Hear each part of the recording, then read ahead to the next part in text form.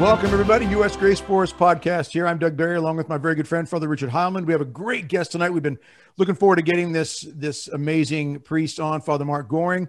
And Father Mark and I met many, many years ago down in Corpus Christi at a conference, and we just been lightly in contact over the last few years, but we finally got him on the podcast. We're thrilled about that.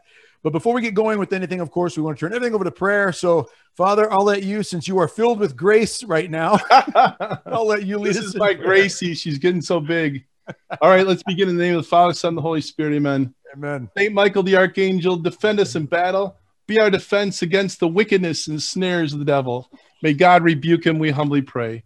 And do thou, O Prince of the heavenly hosts, by the power of God, cast into hell Satan and all the evil spirits who prowl about the world, seeking the ruin of souls. Amen. Father, Son, and Holy Spirit. Amen. Okay, she wants to get down. Okay. She looks good since you get back from the beauty parlor. Beauty parlor. That's it. Okay. Yeah. All right. Well, real quick, everybody, again, we want to thank you very much for joining us with the podcast. And we want to thank everybody out there who prays for us, supports us. In particular, we want to thank, really just all those who comment. Great comments we get in the comment section. We try to get back to as many as we can. And to you patrons out there, God bless you. We really hope that you're enjoying the rewards that you're getting, and your support is amazing. God bless you. Can't thank you enough for that. Also, we have some great gear. We want to encourage people. Father Heilman and I, one thing we really want to do, we want to encourage everybody, especially right now, and we know Father Mark Goring feels the same way. Stand strong, speak clearly from the rooftops. From the rooftops, as our Lord says, proclaim the truth. So be strong, be clear, be bold, be courageous, be prayerful. Check out our gear page. Some of our favorite t-shirt designs are down below here. You can check that out. And there's some great gear out there. Just go check it out. Help support what we do here as well. And you know what? We've got just a fantastic topic we're going to hear tonight. And Father, I know you're going to take it from here and open this up, because this is something you have been working on for quite a while with a couple other priests. And I just think just great information, great announcement. It's finally come together. And tonight we get to really unpack it more in detail. Yeah. So I am very excited. Listen, I'll back up and tell you how this all transpired. But last July 2nd, Father Bill Peckman texts me and he says, I got an idea. I was just on retreat and it came to me. And I says, if you got it on retreat, it must be from God. So he tells me the idea, and it's this 40 days. The title of the whole thing is called Let Freedom Ring, 40-day tactical training for freedom from the devil. And what it was him. And I immediately said, we got to get Father Altman involved in this. So Father James Altman joined us, and that was on July 2nd. We announced it on July 4th, Let Freedom Ring, that we were going to do 40 days starting July 7th. Over 75,000 people joined us. And I think it was because everybody felt this is exactly what we need to do. And what is it? Every day we take another way in which the devil is influencing all of us, primarily our own personal lives, but also in the culture, our families everywhere. What is the devil up to today, in other words? And so we were, in essence, calling the devil out, naming what the tactics of the devil is right now, with these reflections that us three priests rotated each day that we did the 40 days. We also, and again, Father Bill Peckman, this is so inspired. He put together this amazing plan, and it was a series of prayers, and some of them are called exorcism prayers. We ask God to cast out the devil, but also we did litanies of all different kinds of litany. Every day you did a different litany. And also he put together ways in which we could be physically prepared as well. And the comments that we got from this, and we were getting this book ready, and I was rereading it again to just do some final edits and stuff. And it is really good. I was trying to keep up with these guys, but it is really, really good. It's called Let Freedom Ring. Let me get the exact title here. I got it right here in front of me. It's called Let Freedom Ring, a 40-day tactical training for freedom from the devil. I think we're putting up an image right now of what the book looks like. But what's happening is we're going to have Father Altman and Father Peckman and myself with Doug next week on the show. And what we really want to do is to get people, get the book, but you don't even have to get the book, because if you're on my email list, I'll give you each day the reflection and everything you need to do in the email. but we want to get everybody ready for Lent. And that's what we decided to, and we're so excited to have Father Mark Goring on. I've been watching him for years, and he's just so profound. And we wanted to get his insights into kind of what the devil's up to and what can we do, to be free from the devil. That's the title of our podcast tonight, Freedom from the Devil. And so we invited Father Mark Goring to come on and give his perspective on it. But I think everybody's feeling oppressed right now. It's this oppression, and there's this tyranny. The radical left is feeling like it's their time, and they just have license to be tyrannical, to take away all of our freedoms every way, and it's called the cancel culture or the chilling effect. And we talk about all those things in the book as well. But to just make us sit down and shut up, and instead of following the gospel of Jesus Christ, to follow the gospel of the world. And so this is coming in almost a violent fashion right now. And again, a lot of people are concerned, and they want to know, what can we do? That's the question. What can we do? At one time or another in our lives, we are all confronted with a crisis. But in the face of any crisis, hope is found with a plan of action. The Battle Ready Preparedness course is that plan of action. In this course, we will teach you the 5 most critical things that you need to have ready: shelter, water, food, defense, and medical. There's a lot of uncertainty in our world today, and there's nothing more important than that plan of action that brings hope and safety, not just for ourselves, but for our loved ones. Sign up for the Battle Ready Emergency Preparedness course now. Don't do it just for yourself. Do it for those that have been entrusted to your care.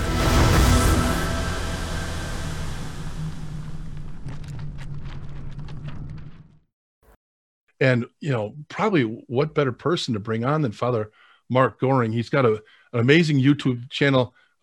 Maybe you could tell us more about how many years you've been doing it. It seems like forever, Father Mark, but it's awesome. It's awesome. You look Father Mark Goring up if you haven't yet on YouTube. He's got amazing reflections. He's had some unbelievable guests on recently, and it's just really, really good. So, Father Mark, how many years has it been that you've been doing that? Yeah, well, I started making YouTube videos maybe 6 or 7 years ago. I was eating breakfast one morning, and I was in front of my computer, and I thought it'd be nice to have a nice little shot of inspiration, something from Scripture that's just, And they are short too. Yeah. I try to keep them short. And I couldn't find that. I couldn't find what I was looking for, and I just took it. I was frustrated. I thought, there's gotta be something like this out there. Just a little shot of biblical exhortation, something to encourage me. And I couldn't find what I was looking for. And I kind of treated it like a calling. It's like, well, maybe I'll try doing it. And I've been doing that ever since. Yeah, it's awesome. So Father Mark, our topic is freedom from the devil. And I think, we were talking a little bit before we started too, and I know you know this, but the devil seems very active today. What do you think is going on? What is the devil up to right now, you think? Yeah, well, I mean, I guess what's, most important is, what is God doing, and right. God sanctifying us. And part of sanctifying us is trying us, testing us, exactly. Even allowing temptation and trial, and pretty much the same thing. And so, I mean, I think every mature Christian should know that he's in a wonderful daily battle.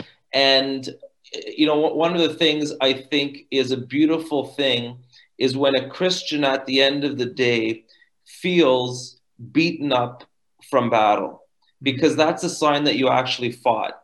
Yep.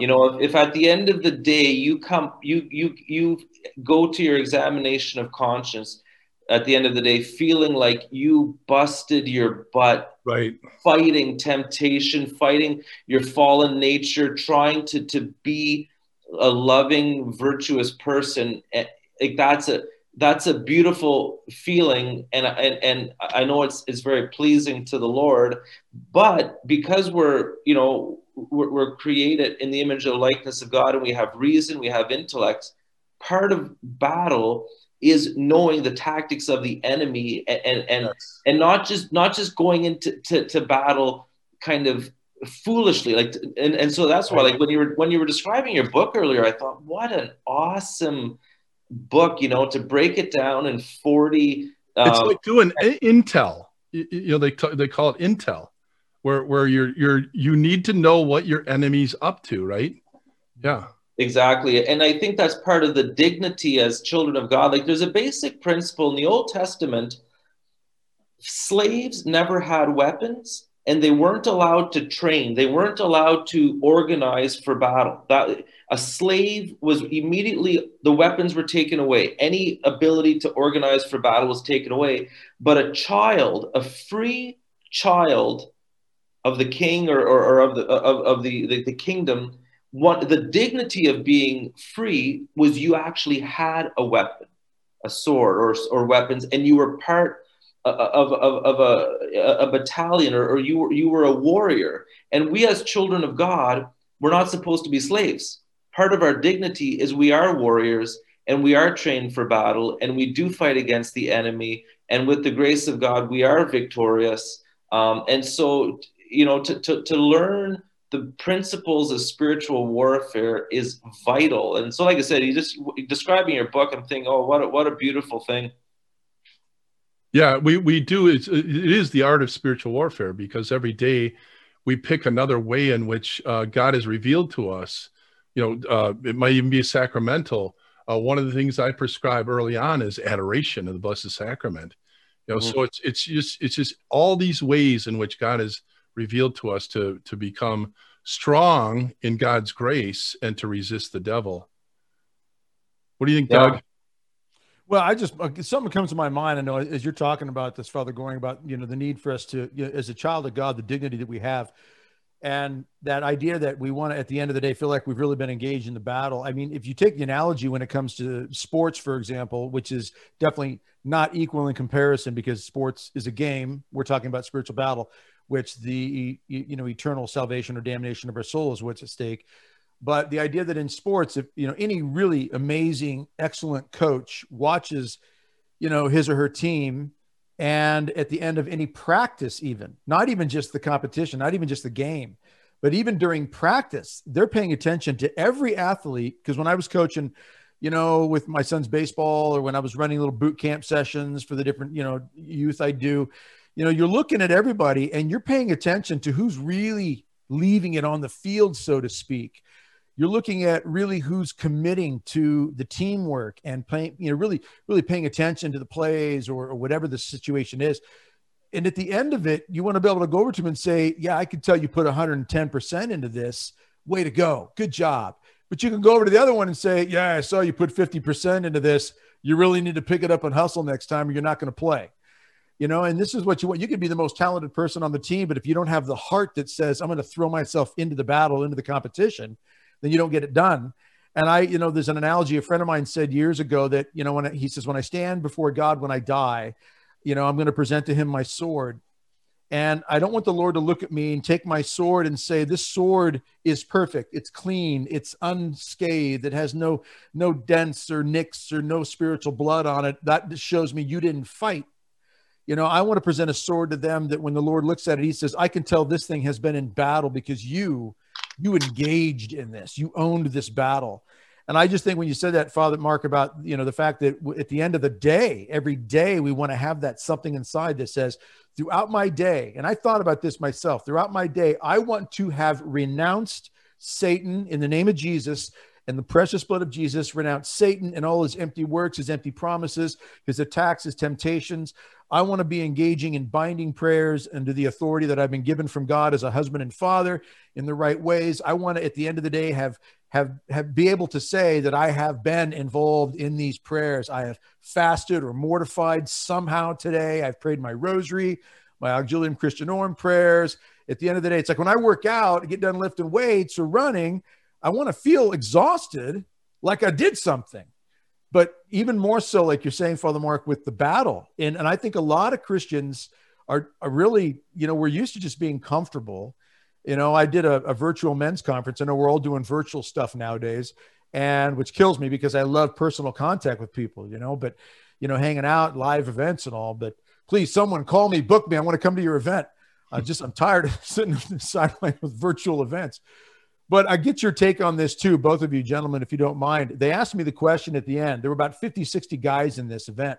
And they said, when question and answer period came up, Doug, what do you think the most serious thing men are confronted with in today's world? And, you know, I know a lot of people out there would say, well, it's pornography, which is a problem, or it's greed, which is a problem, or it's power hungry, which is a problem. But I said, I think the biggest problem that we face, and not just men in general, I think a Christian in general, is the danger of being too comfortable and being lazy and not wanting to engage in the battle because I don't feel like I need to engage. You know, and I think some of this is embodied, or you see it indicated when I've asked men all over the country for years, what's your self-defense plan if you've got to protect your wife or your kids? And their answer is, I call 911, which I don't think is a problem to call 911, but it's going to take a while for them to show up. You've got to be able to engage immediately because you're the first responder at that moment. But a lot of guys won't and don't because they're not comfortable with it, training for it, or they're just lazy. And I've been there too. I know what that's like. I mean, you know, I just turned 56 and, you know, I've got to make myself go work out. And I don't mind doing it, but sometimes it's not my favorite thing to do, but I got to do it because I want to be ready. Same thing there was, I've got to be picking up the rosary and I've got to be praying this rosary every day. And I've got to be praying my auxilium prayers and fasting and getting into confession. You know, I'll say one more thing and then I'll stop talking. I'm on a rant here, gentlemen, get your feedback on all this. But I was just talking to a gentleman who's helping me with a book that I'm working on. Been working on it for like 4 years. I'm not a writer. So God bless, you know, y'all who are writers out there, but he's helping me edit and work on the book. And he's in California. And this was just last Friday. We're talking on the phone, Zoom call. And he says it's been since March since he's last went to confession or mass. March. Almost a year in California. And I thought, oh my goodness. And he's aching over it. And I know a lot of people have, but I would say this too, and not get your take on this too, gentlemen, is I think there are a lot of places where people could go to mass, could go to confession, but it's much more uncomfortable these days, much harder. And sometimes you really got to go out of your way to get there. And I think that's a test for us as Christians to do exactly what both of you just said a moment ago. We have to feel like we have engaged in this. We've taken the steps necessary. We've shown God and those around us that I will travel extra distance. I will make extra sacrifices to put in that time to pray, to fast, to get to confession, to go to mass. And I know it's much more challenging these days. I know, Father Mark, you said that right now where you are, your limit is 10 in church for mass, including the priest. So yes, it's a lot harder, but you and I know that there are many struggles that we face in our lives. You know that there are battles that have to be fought. And there are many challenges, unprecedented challenges that we are confronted with. You know you need to be battle ready for both you and your family. You know you need to pray more, sacrifice more, but you don't know how to start. You don't know if you have the support that you need. You know you need to lead your family better and be better prepared. You want a better marriage. You want it rooted in Christ. You want healing. You need healing, but you feel overwhelmed. You want to raise battle-ready children who are firm in the faith and ready to handle whatever the world, the flesh, and the devil attack them with. But the attacks that come from the world, the flesh, and the devil at times can be vicious. The mission of Battle Ready has always been to help you be better prepared for the fight, body, mind, and soul.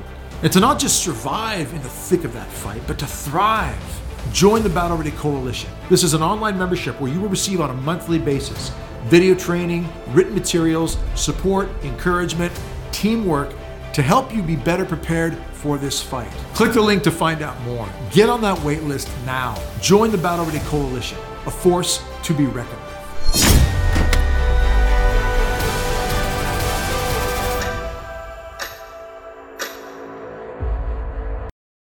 What's your take, both of you fathers, on some of what I've said about that? Is laziness, you think, one of the things that's really holding us back from doing what you were talking about, Father Mark, engaging in these battles?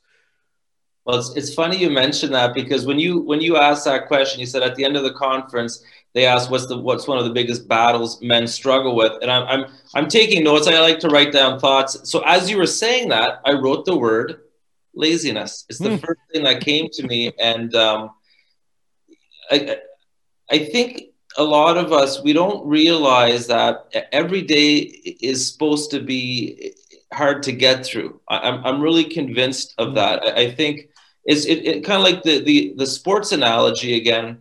Any of us who've done a lot of sports, whether you're on the ice playing hockey, whether you're out for a run, whether you're doing a skate session at the skate park, you feel good when you know you're pushing yourself. You know, like there's something, you feel good inside. Your body might be screaming at you, but inside, you know when you're pushing yourself, because you know that that's improving your skills, and it's what's supposed to be happening. And I know, like, sometimes I'll be going through my day and the day will start well and things will be going well and everything's going good. And then I'll get hit by something. You know, it might be, again, a wave of laziness or losing motivation or wanting to turn to food or there's some temptation or just something that is making me frustrated, want to give up. And sometimes my thinking is, oh, great. Like, this isn't supposed to happen. My day was going so good. And I have to remind myself, like, this is par for the course. Like, this is what a day looks like as a child of God. There's challenges, there's trials, there's temptation, there's difficulties. And when I remind myself of that, it's kind of tell myself, hey, like, don't be a wimp. You tell yourself that you're, you know, whatever, a warrior for the Lord. And when I remind myself of that, it helps me to push through those times of resistance during my day. Because I'm really big on living life one day at a time. Like the scripture where the Lord Jesus says, do not worry about tomorrow. Tomorrow will take care of itself. Let the day's own trouble be sufficient for the day. Like, I really believe that we're supposed to focus on putting in a good day. And that includes when the resistance comes, when the trials comes, when the temptation comes, to not get mad at that, to not say, well, this isn't right. Like, this shouldn't be happening. You know, why am I facing a challenge right now? I think we have to kind of snap out of that. And it's like, okay, here it is. Here's one of my challenges for the day. Let's give thanks to the Lord for this challenge and push through it. And again, it's a mentality. And because our culture is so focused on comfort and you know, being gratification, spoiling ourselves, oftentimes it's like, rather than push through, we'll reach for the pill bottle or the phone to check out whatever, you know, whatever's on YouTube, or just something to sedate the battle we're facing. Yeah, I've always said we medicate or sedate. We medicate or sedate. We look for the distractions sometimes because we just don't want to take it sometimes. You know, I think you guys talk. I got to take care of my puppy. Okay. Yeah, I think you're right, Father Mark, with that, and that's something that you know, I think anybody who's ever appreciated the military in the sense of the training that they go through, the Navy SEALs in particular, and you know, several friends of mine who are ex-military have been special operations, special force guys. You know, and one of the phrases that's very common with the Navy SEALs is the only easy day was yesterday. And, you know, and it's that same idea like you're talking about, is that we have to have that attitude. And I think that's important. I love that you said that way, because it's important, I think, to just develop the mindset that as a Christian, as a soldier of Christ, as a warrior in this spiritual battle that we're in, I need to expect these things. And I want to have the attitude that if things get rough, I want to look at that as, hey, it's an opportunity to train. It's an opportunity to really continue to hone the skills. I think of, you know, one of my favorites, and this has been on my mind a lot lately, is David and the whole David and Goliath battle. And you know, Father Heilman and I have been using the term David up, you know, periodically. And the idea of David up is, let's be men who will stand in the gap, confront the evil, however it's manifest, in whatever way it's coming, whatever way God allows it in our lives. But let's confront it with complete trust in God first and entirely. But also, God gave David gifts and skills how to fight, and he honed those skills. He was responsible for training himself up with a sling. You don't just pick up a rock, fire a sling the first time and hit a giant in the head, embed it in his forehead and drop him unless you've trained. That takes time. So I love that attitude that David walked into that battle with that grit, that moxie, that metal that said, "Not on my watch." But he had trained in advance to get ready for an event like this. But everything revolved around trusting in God. And that's what I loved most about that. How do you see this, Father Mark, when it comes to the title really of this program, really that we're focusing on is freedom from the devil, in this amazing book that Father Heilman, Father Altman, Father Peckman have written, this 40 days, taking it day by day and working on little faults, weaknesses, and attacks. Maybe could you speak to predominant faults? I mean, that's a term. First time my old spiritual director had brought that up about predominant faults.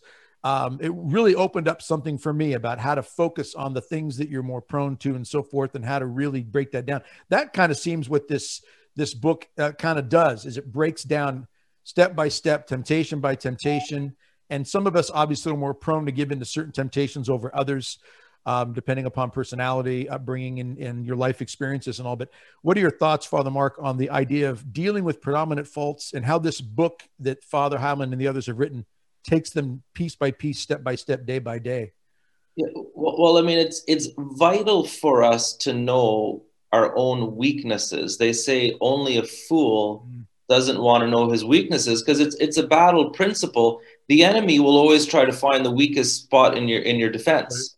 And if the devil is looking for the weakest spot in our defense, we better know before him what the weakest spot in our defense is. And, a lot of people think spiritual warfare is battling a demon who appears like a fire-breathing dragon with glowing red eyes. And I mean, that almost never happens. The devil appears like if my primary weakness is anger, the devil's going to play on that. Right. He knows that. And he knows, hey, if I want to ruin this guy, it's so simple. If the person's weakness is lust, all the devil needs to do is go after that. When you're feeling down or whatever, or if he knows your weakness is pride, he'll tempt us with those things that can so easily drag us away. And again, this shouldn't make us afraid.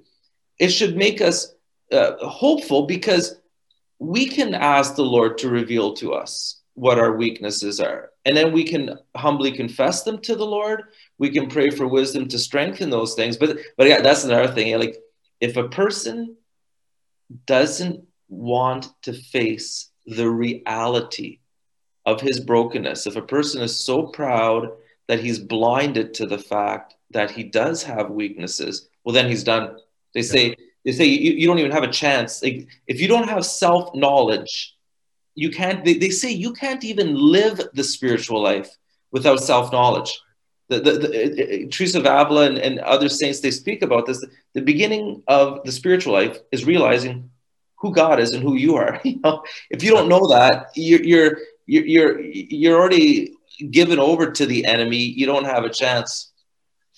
Yeah, and that's, again, the book, I call it, I was calling Intel. The other name is Reconnaissance. You study what is the devil up to, and primarily in us. And so what are our weaknesses in that? I want to share a quote, my favorite quote. It speaks directly to this, but I want to preface with a little story. So people have heard me say that I always wanted to be a Green Bay Packer. Notice I'm wearing the Packers sweatshirt here, and they're done for the season, but good for Tom Brady. Anyways, but what happened is last year we found out that the Packers were contributing to Planned Parenthood, and I couldn't believe it, and so I had to boycott the Packers. And last year I actually boycotted it by spending time before the Blessed Sacrament, but I haven't watched all but 4 plays in almost 2 years. And it broke my heart, because I was in the Lombardi era in the 1960s. That's how old I am. But anyways, so I was going to be a Green Bay Packer. I was all-state football player, and then God broke my neck and changed my course, and here I am. But anyway, so I'm boycotting the Packers. My whole house is decked with Packer memorabilia. But anyways, I'm boycotting the Packers, and someone comes up to me after my last Mass yesterday and says, "Father, Did you see the new report on who the Packers are contributing to? Not only are they not contributing to Planned Parenthood, but they're contributing to pro-life organizations and Catholic organizations. And I looked it up, and he was right. And so we had done this boycott. We had sent our letters and everything, and the Packers saw the light and started contributing to, good things.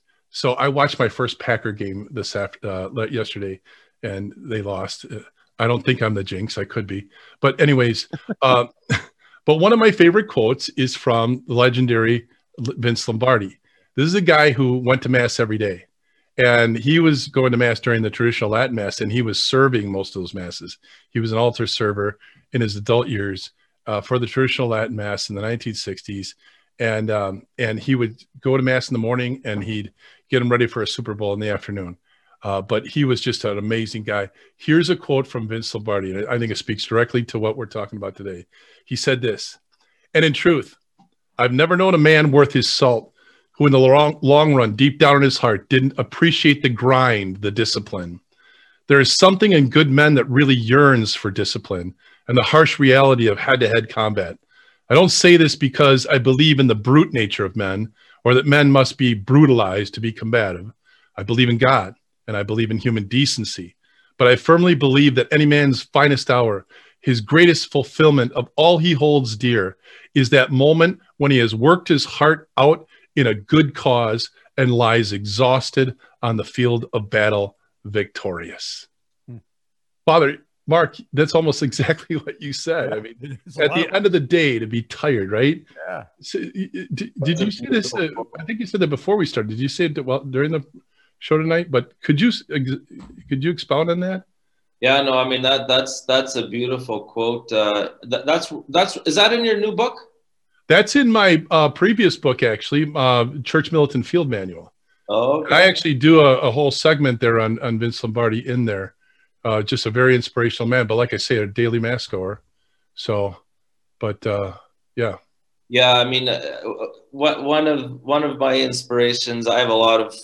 I call them my friends in heaven, but one of them is Saint Faustina, and she has a little passage where she describes exactly what you said. She said it was the end of the day, and she was just completely exhausted, and she was also sickly. She had health issues, but she was just such a wholehearted soul for the Lord. But she said she felt, like a warrior, just completely depleted at the end of the day with not an ounce of energy left. And when you read this, you're inspired because she's giving all she has. Right. And I think there's nothing we want more at the end of our life when we're coming before the judgment throne to be able to say, I have fought a good fight. I finished my course. I kept the faith, and laziness never feels good inside. Like, I mean, obviously we need legitimate rest. We need to recreate. A person needs to know how to chill at times, but overall, especially I think as men, there's something about, just like the quote you shared, Father Heilman, about just putting it all on the field, like just giving all we have, that causes us something to burn inside, the human spirit with God's spirit, so yeah. And I want to insert this too, because yes, men need to lead the way in this, but I got to tell you, I happen to be the chaplain for homeschool families, and they're all open to life. And I'm watching these mothers that I don't know where they get all that energy. I mean, holy cow. They are, and they do it with this big, bright smile on their face. They just love what they're doing. And it's so inspirational. And at the end of the day, they're just exhausted, but it's a joyful exhaustion, right, Father? When you're working your heart out for a good cause, exhausted on the battle, victorious. That's what Vince Lombardi said. There's a joy that you can't describe when that happens. Isn't that true? I've always said that the wealthiest people are people who found their mission in life. Like when you're describing these mothers, They're giving all they have because they know they're doing what they were created to Exactly. do. Everything they do has meaning. Yes. It's fulfilling. And to me, when someone finds his mission in life, there's a drive, you know, like for me as a pastor, I love serving my people. I find the more I pour myself out, it's almost like the more energy I have. And Right. A lot of people don't realize that laziness is exhausting. When Yep. we give ourselves over to the vice of laziness, our spirit, the drive within us, it's like it's depleted, and we lose our spiritual energy, our vitality. But when we're doing the work of God, it's like something burns inside of us. And yes, as human beings, we still do need legitimate rest. We need a good night's sleep. Yeah, you got to recuperate. But and the thing is you look at people like, say, the three wise men. To me, they're a great icon.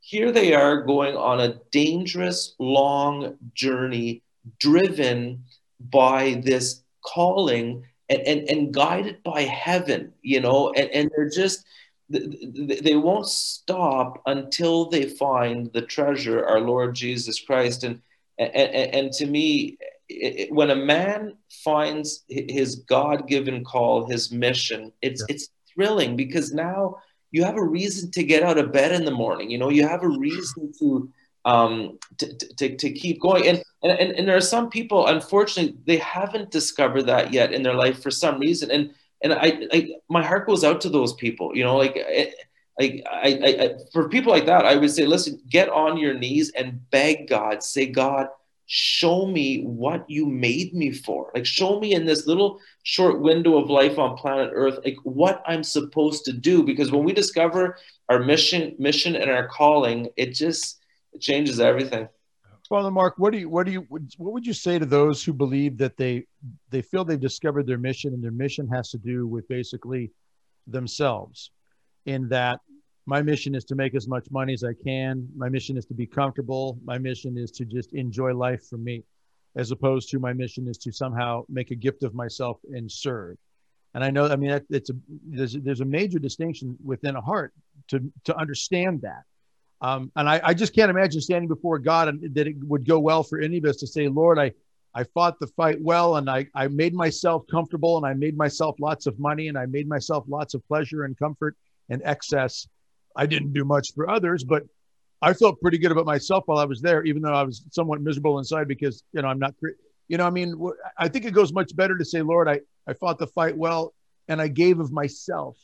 You know, like Father Heilman, you mentioned about the homeschool mothers, or you know, we homeschool. I watched my wife homeschool 5 kids, you know, 4 boys and a daughter. And I mean, I helped, obviously I did.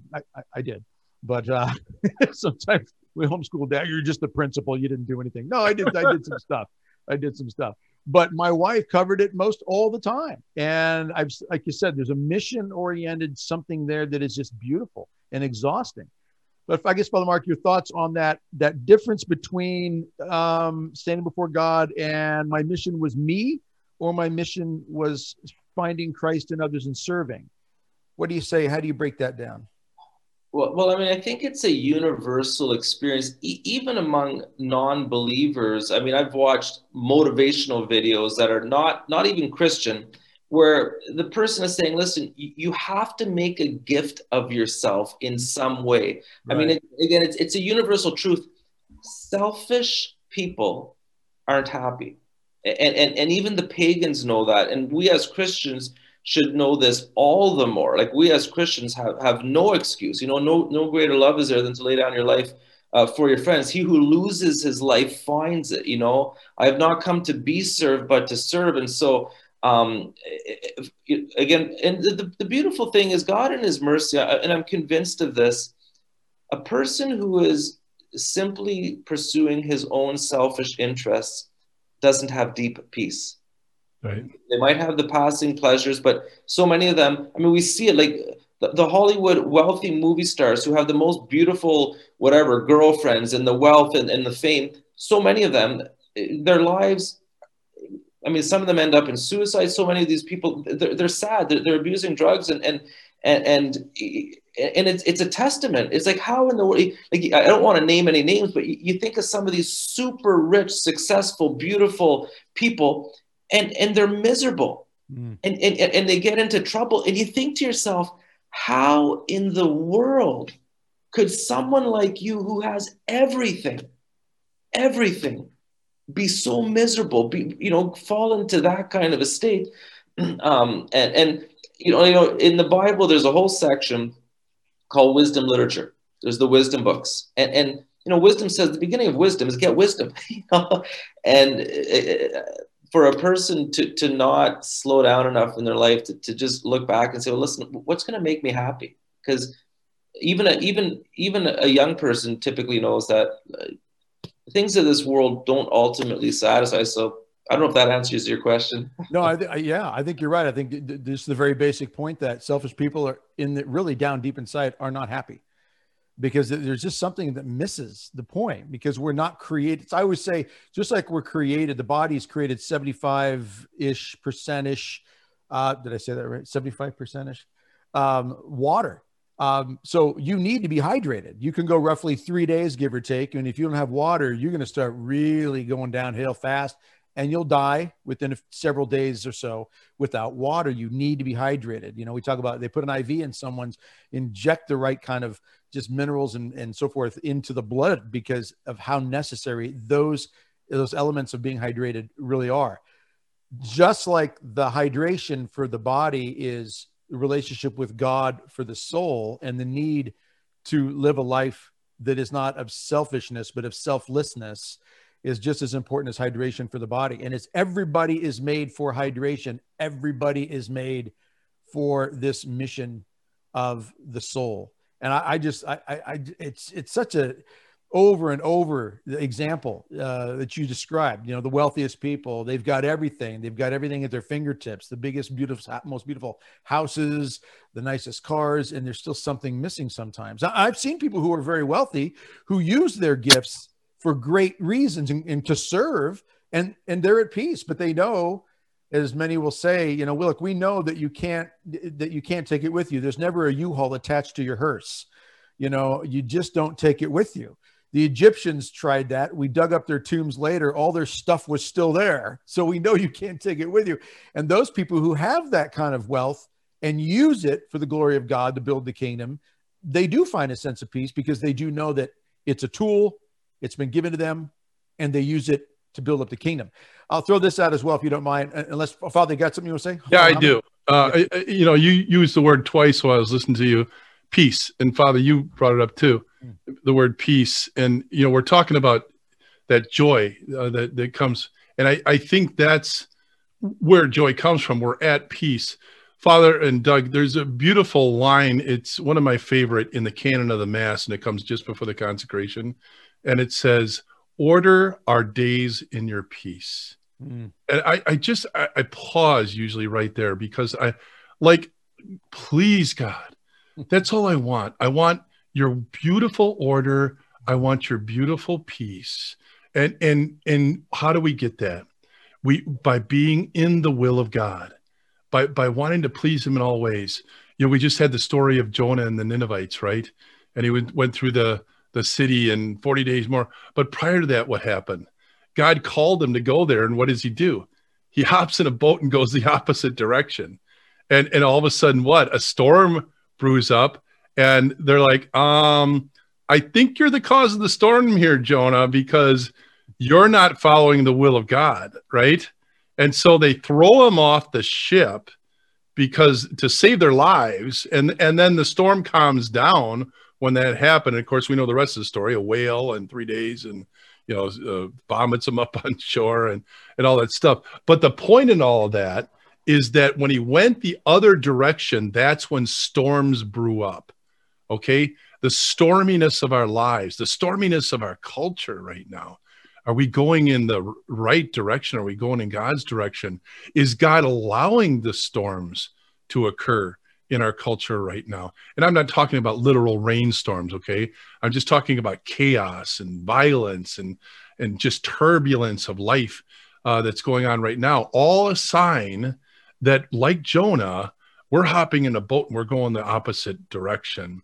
And one of the things, when I was helping write the book with the other two priests, I think my favorite chapter of all of them was, or I should say day, it was day 29. And the word was acedia. Okay. And I've kind of looked into it before, but because I really wanted to know everything about this, I loved writing about acedia. But we've been talking about laziness, and it can be laziness, but I'd like to point out it might be more of what's called carelessness. And that's really what acedia is. And so a person can actually get caught up in a lot of great activity, all right? But they do that to avoid getting into God's presence, praying, going to Mass, doing what God wants to do. They get caught up in almost an activism, right? Because they have a carelessness about spiritual things. And some, if they're not careful, even get into a detestation of spiritual things. And what do? Try to do? They try to fill their lives with everything else they can find to go the opposite direction, to get on that ship and go the opposite direction to avoid God. So this acedia gets in. It's a restlessness. It's a carelessness. And it's really an avoidance of what God wants us to do. So it can be laziness, but it can also manifest itself as activism in our lives. Father, do you want to respond to that go in the wrong direction, the storms that brew up, and the way we try to avoid God? Yeah, no, that's a great image and just a reality. I think we can all identify times, when we get resisting God, and things just by the grace of God they don't work out. And that's right. And I like disorder enters in, Yeah, right? Yeah, and I like your mention of acedia, the noonday demon. That's right.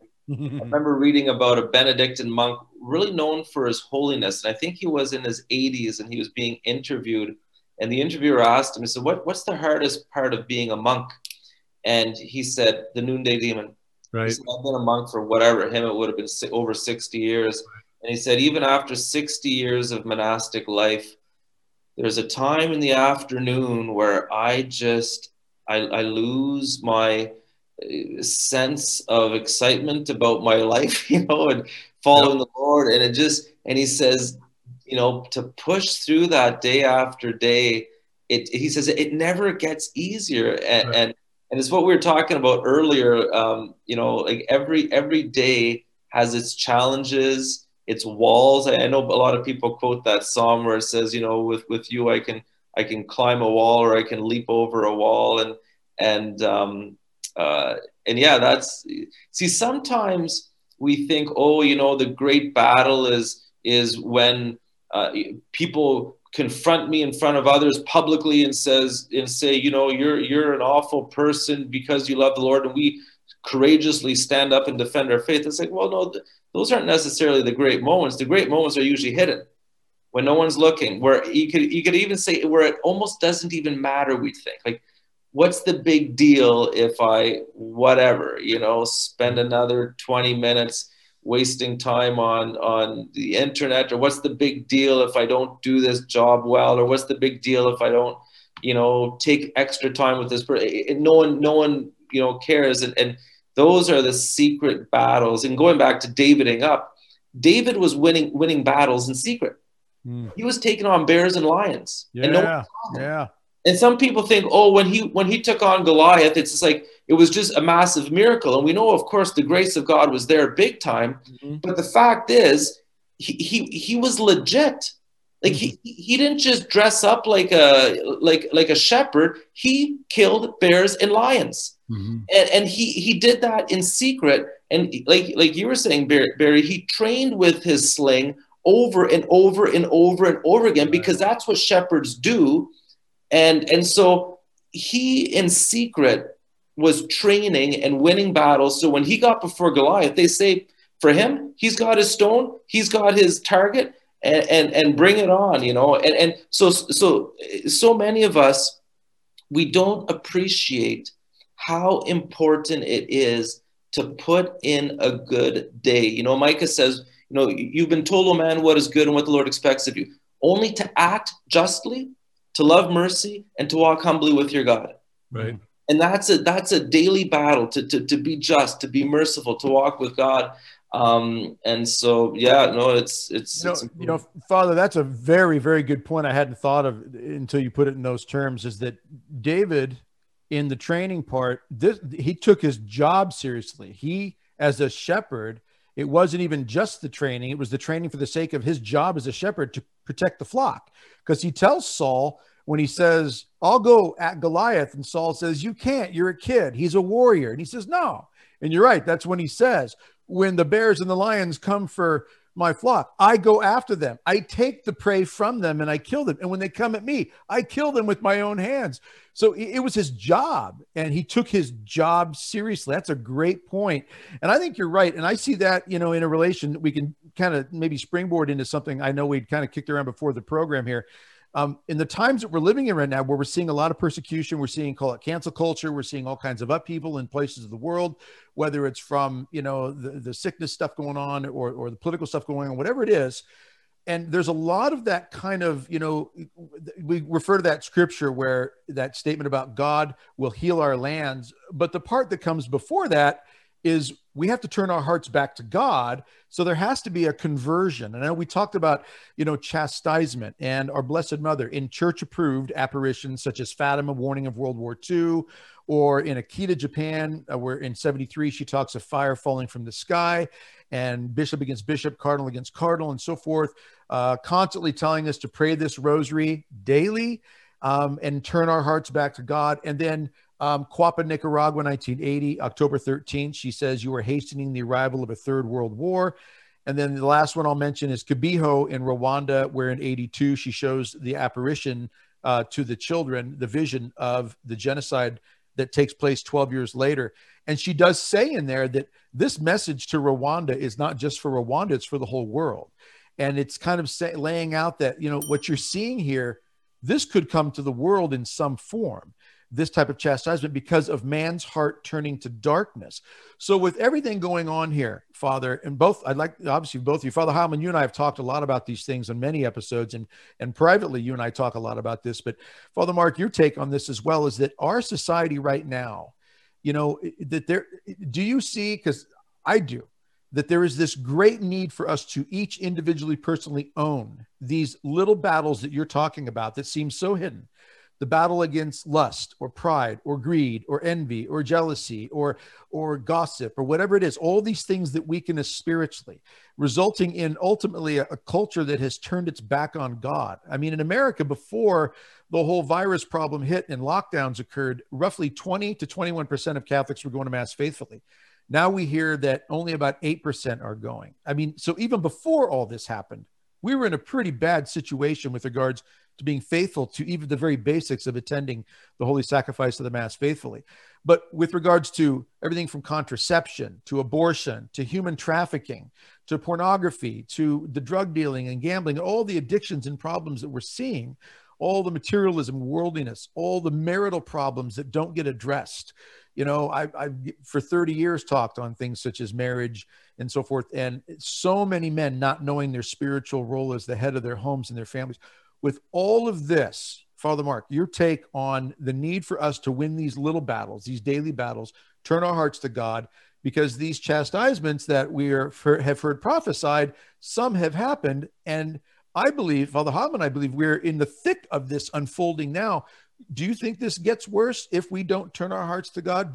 What's your take and your perspective on all of this in that kind of chastisement, Marian prophecy realm?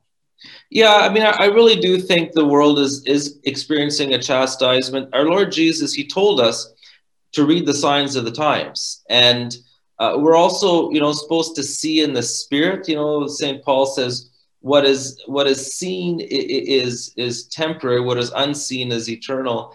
For me, there's a lot of signs, but the number one indication to me that the Lord is chastising us. Remember, in Revelation, the Lord says, those whom I love, I reprove and chastise. But to me, the number one sign that we're going through chastisement is we are being deprived of the Holy Eucharist worldwide. Right. And at a time when we're discovering that so many Catholics don't even believe that this is Jesus in the Eucharist. And to me, it just, the Lord desperately wants us to receive him in the Holy Eucharist. But if we're so indifferent to this great gift of his living, beating heart in the Holy Eucharist, he allows us to be chastised. And even, you know, like in the Vatican, the major feasts not being celebrated joyfully with the people, we know the heart of God delights when his children celebrate his feasts and all that. So to me, you know, we're going through a chastisement. This is the beginning of chastisement. I think it's going to get worse. I've actually been to Kibeho. I visited Kibeho. I spoke with one of the visionaries. And there's a kind of a bit of a scary story. A bishop friend of mine was also in Kibeho speaking to the visionary. If my memory serves me correctly, is it Alphonsine who is still in Kibeho? Anyways, the bishop was speaking to the visionary, and she said to my bishop friend, she said, listen, you need to prepare your people because things are going to get really hard for the world. And he was like, yeah, okay. And then she said to him a second time, no, prepare your people. Things are about to get very difficult for the world. And he's like, oh, okay.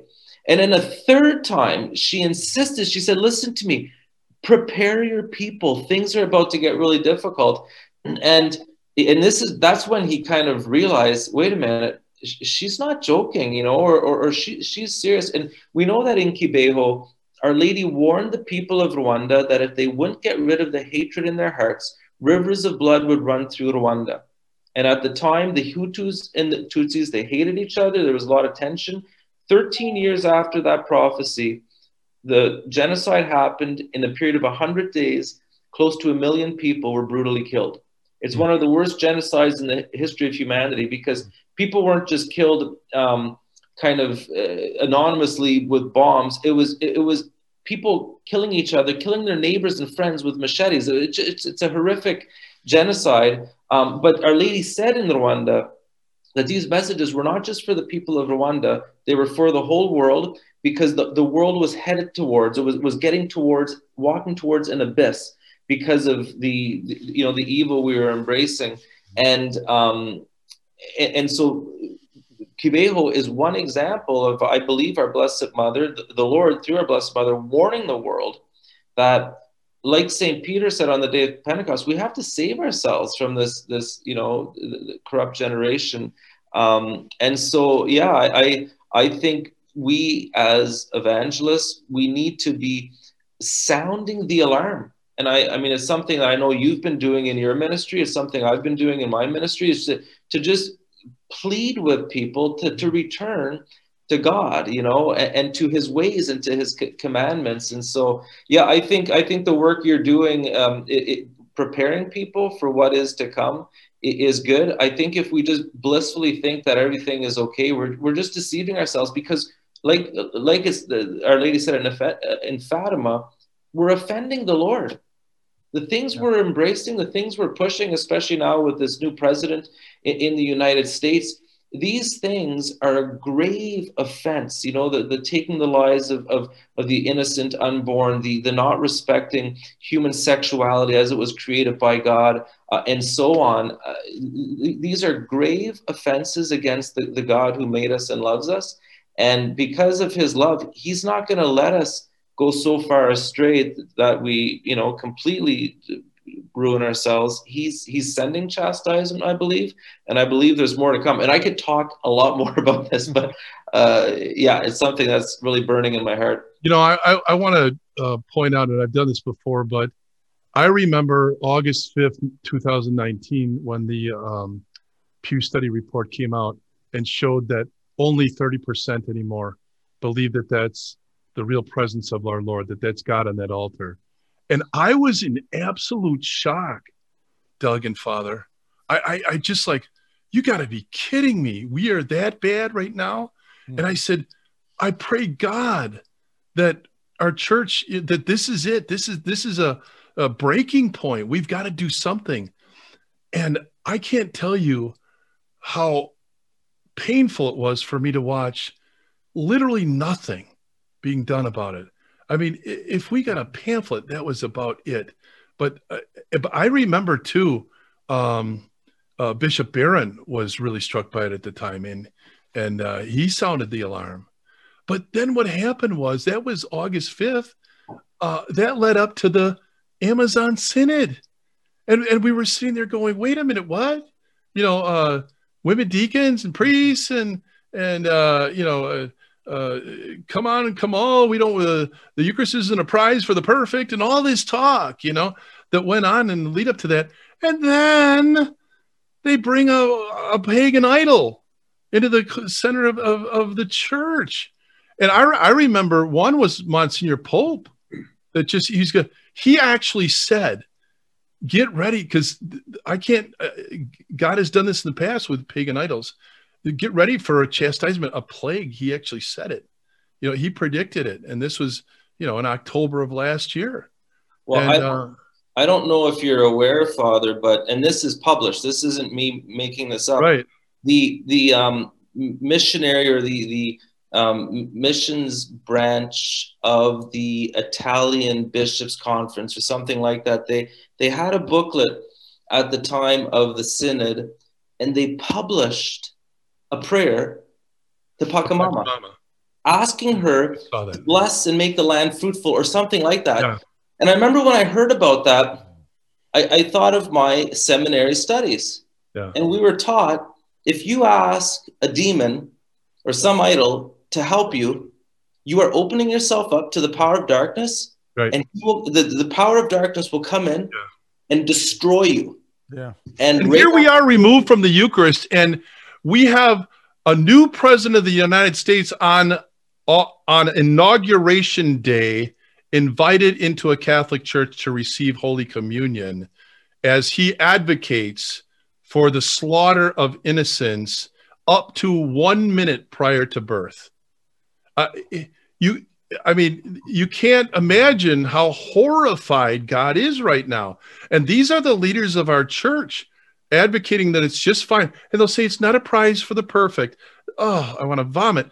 But they what are they saying though? See, this is what I actually preached about this morning. I said, if there's levels of hell, there's got to be the deepest level of hell for someone who would literally teach Catholics that you can be immersed in the worst sins that are your favorite sins that you want. You can be immersed in all those and come and get Holy Communion.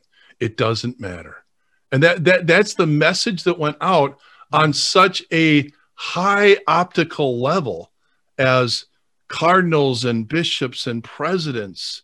Do you see what I'm saying? Yeah, well, what frustrates me, Father, is the things I was taught in the seminary, in some cases, aren't being demonstrated or aren't being followed by church leaders. Exactly. Like I was taught, you don't give Holy Communion to someone who's in public grave sin, who's causing scandal. Now, of course, if the person repents, and if it's a public scandal, he needs to publicly repent, then of course. Let's have a party if they repent. They're home. That's the prodigal son, Yeah. But when things are being done that I was taught in the seminary, and just a run-of-the-mill seminary, I didn't go to some super whatever hyper conservative, or it was just run-of-the-mill seminary. We were taught in our Catholic churches, you don't bring in other things from other religions, especially idols. we don't kind of start throwing stones at people. We're kind to people.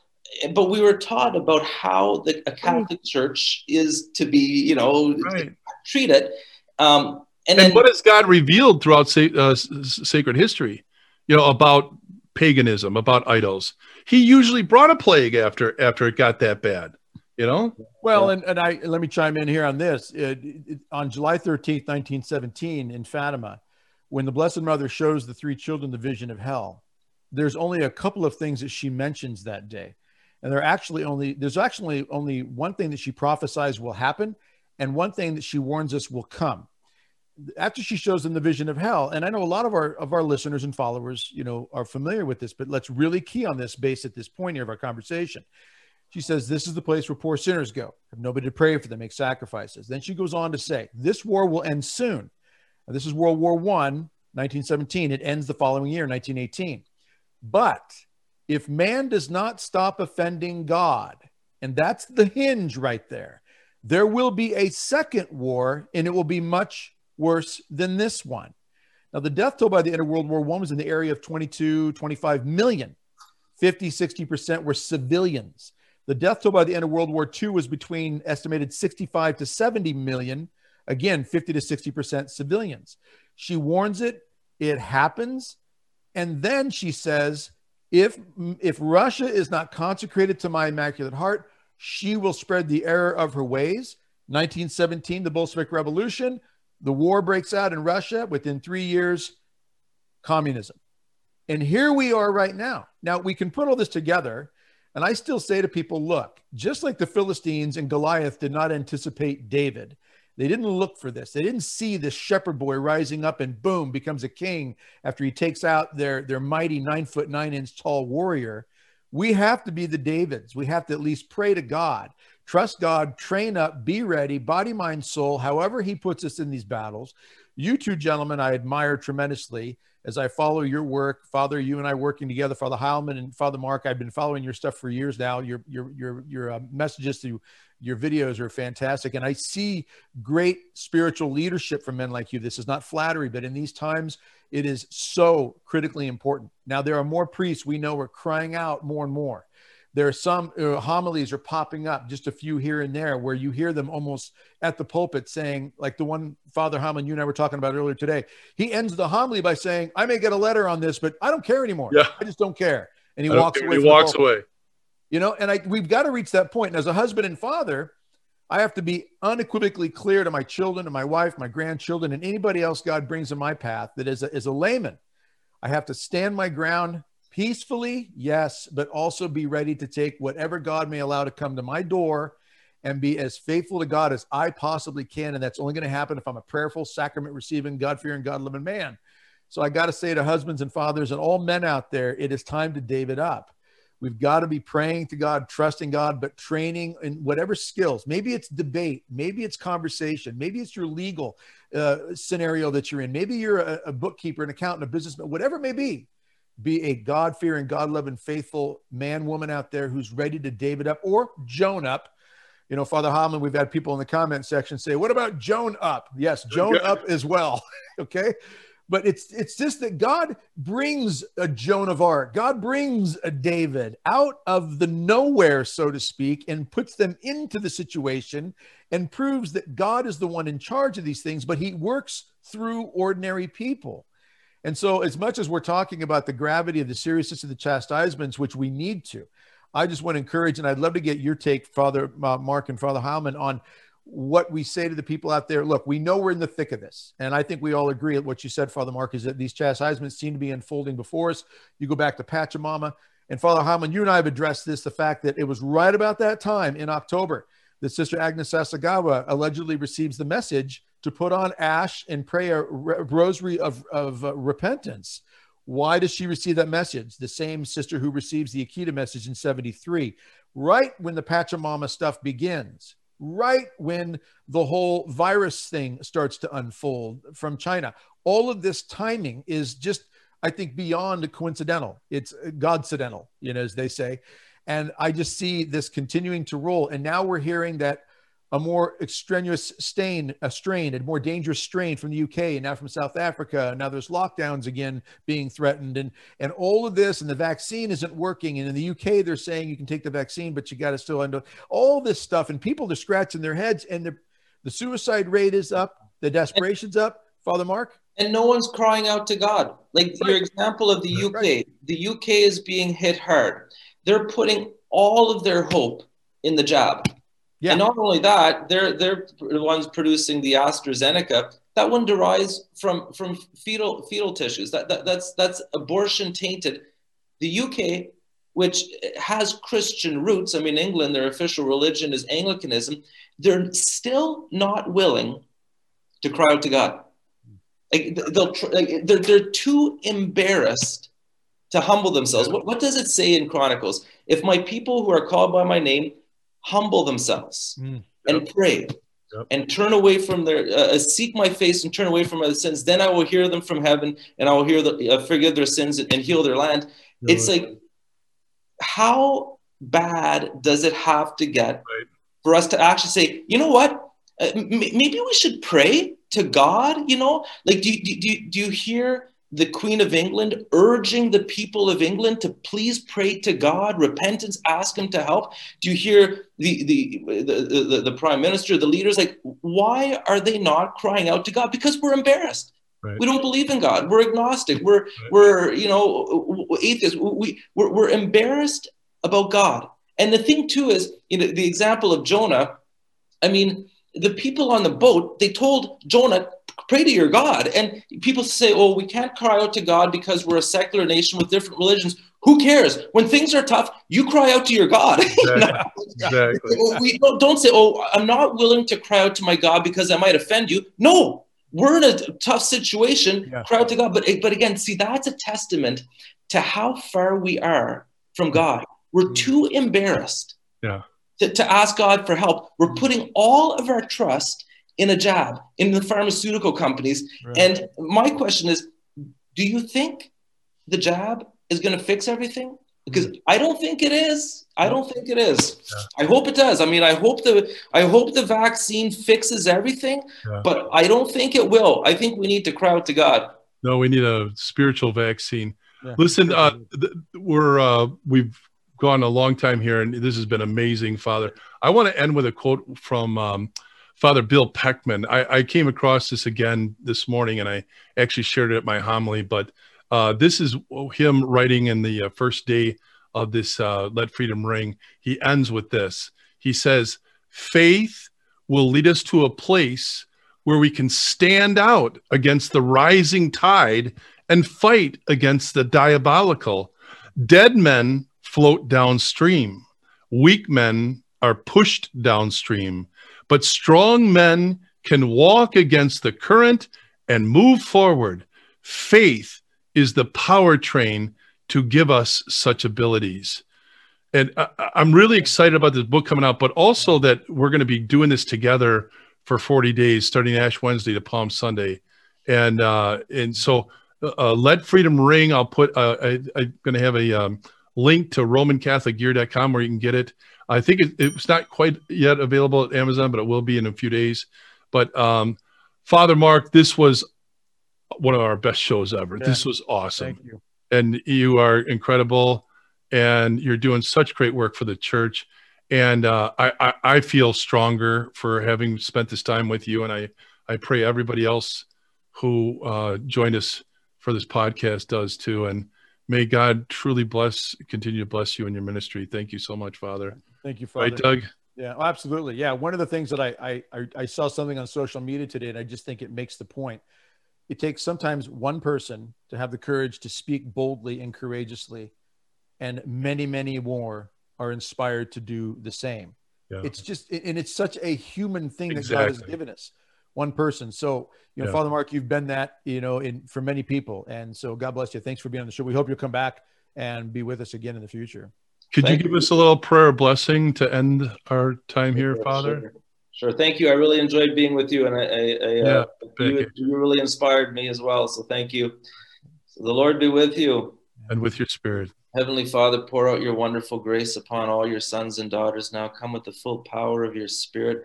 Lord, set our hearts on fire with love for you. Let this fire spread, Lord, throughout the whole world. Help us to always look towards you, Lord. Make us radiant, Lord, as we worship you, as we love you, as we seek you. And may Almighty God bless you, the Father, the Son, and the Holy Spirit. Amen. Amen. Amen. Father. Thanks so much, Father. Thank you. God bless you.